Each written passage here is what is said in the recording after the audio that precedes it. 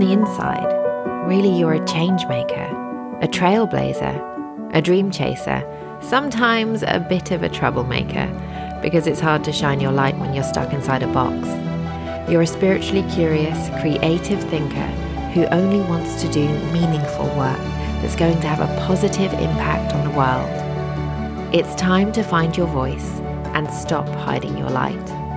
Showing up online, creating powerful content, and living out your purpose as a thought leader can feel intimidating, but it doesn't have to be scary, and you don't have to do it alone. I'm on a mission to help you create content with a heartbeat, to find your voice so you can start consciously communicating your soul work and send it out into the world with impact. Because if you can dream it, it is meant for you. In fact, it's already done. I'm Kate Butler Ross, and this is the Content Download. Welcome to episode 15 of the Content Download.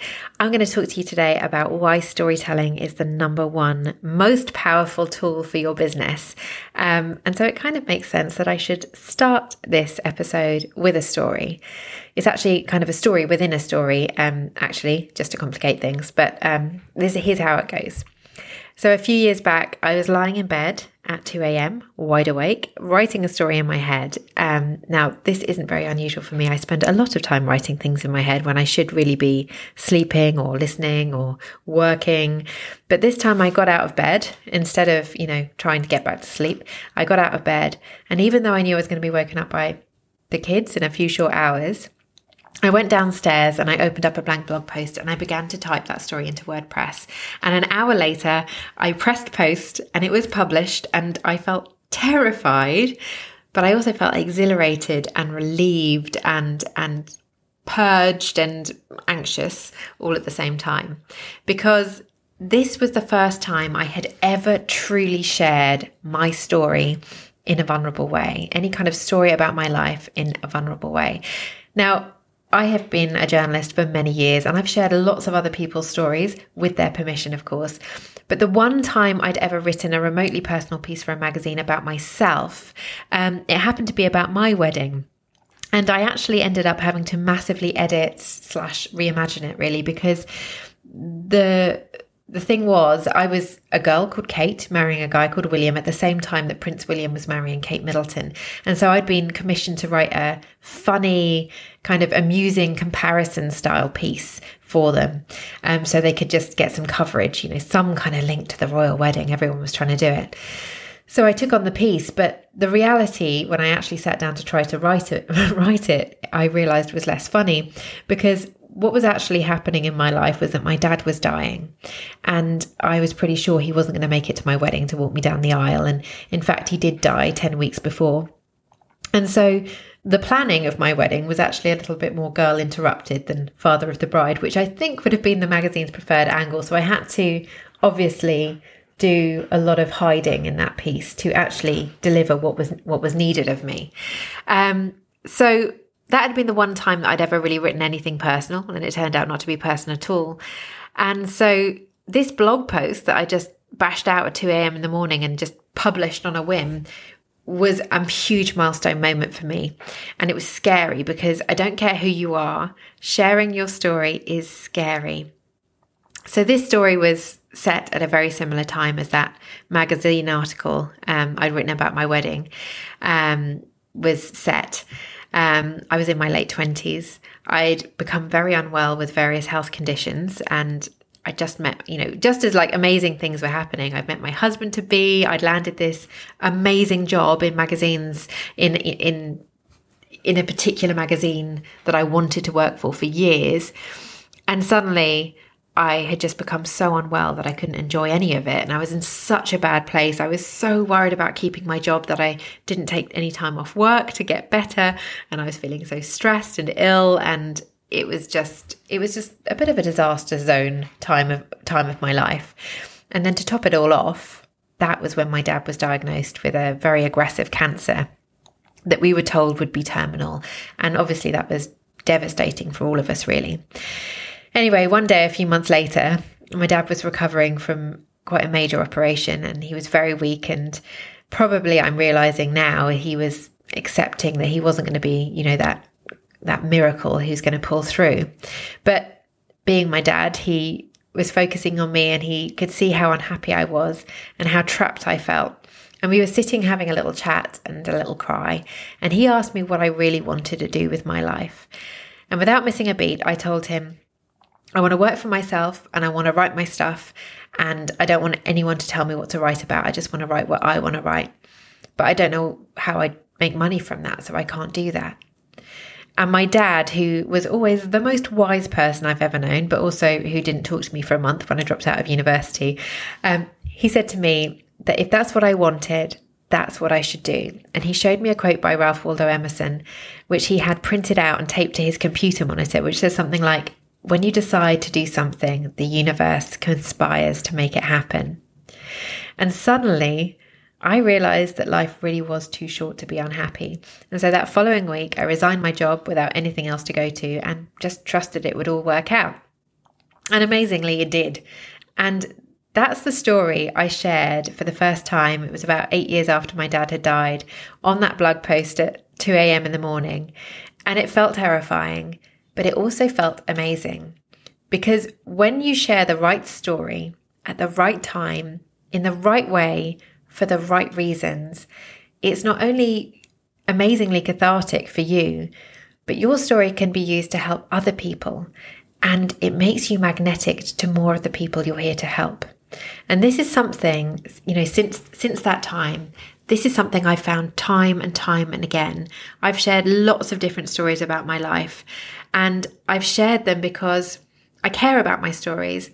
And I know that stories are the most powerful way to help other people see things differently, to inspire them, to show them what's possible, and to teach them things in a way that they'll remember.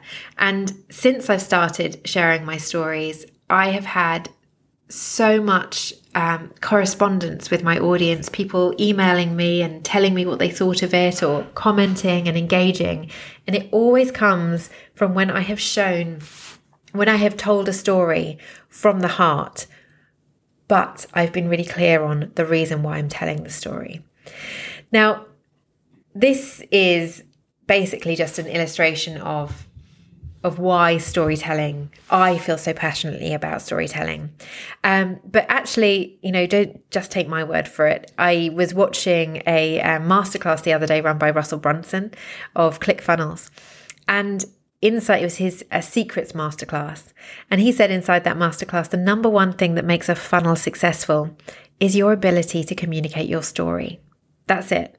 It's not about gorgeous design or the type of funnel you use, or whether you're using Facebook ads or whatever it might be. The number one cause of success or failure in magnetizing ideal clients to you is your ability to tell your story.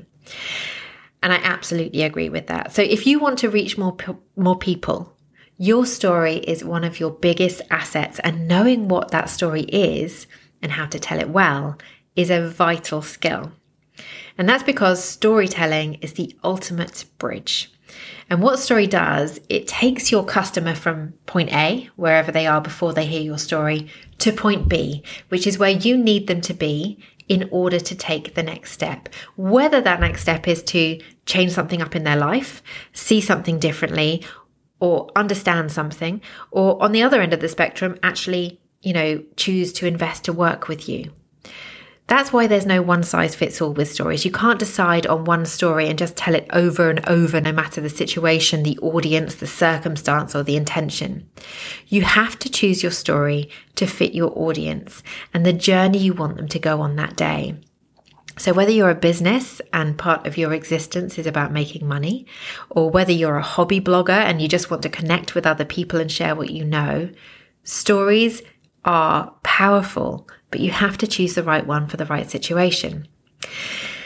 Now, just a quick note here on blocks, because storytelling, content writing, etc., is never just about having the tools and the know-how. It's never just about having a formula in which to kind of fit your story into and tell it. And there definitely is an art and craft to telling a story. But when you are doing this for yourself, you need to understand that just like in business, writing, communicating, storytelling is a mind game. So if you've held back from opening up about your journey because of, comparisonitis, or the fear that you're too ordinary, which is a really common one, or your story up until now just isn't interesting enough, I want you to remember this very important fact. The best story is not the most dramatic or glamorous one. The best story is always the true one, no matter how ordinary it might seem to you. We may aspire to be the Instagram influencer lying on the beach in a one piece, but we relate to the woman who shows up vulnerably and imperfectly. And that is so important when you are trying to build a relationship and a connection through your content. So I want you to see any storytelling you do for your business more as truth telling. It's not the magic or the drama or the adventure that really turns our favourite novels and movies into great stories. Those things are just the frill and the fluff. It's the everyday truth that lies at the heart of those stories that make them powerful. This is what we relate to. And the same is with the stories you tell inside your business. It's not the drama or glamour. It's the lesson. It's the perception shift. It's the relatability, the honesty, the inspiration, the authenticity, the vulnerability at the heart of your story that makes it such a powerful thing to share with your audience. Because of course, they're not just buying your solution, they're buying into you. And your story plays a huge part in growing that know, like, and trust, and deepens your connection with your potential customers. So hopefully that will have given you a gauge of the why storytelling is so important. So the next question, I guess, is going to be, so what is your story? What is the right story for you to tell? That's what we're going to be talking about in the next episode of the podcast. So if you've enjoyed this and want to find out more about sharing your story, I'll see you over there. And in the meantime, please, if you haven't already subscribed, please subscribe. And also, if you can, leave us a little review. I'd be so grateful for that.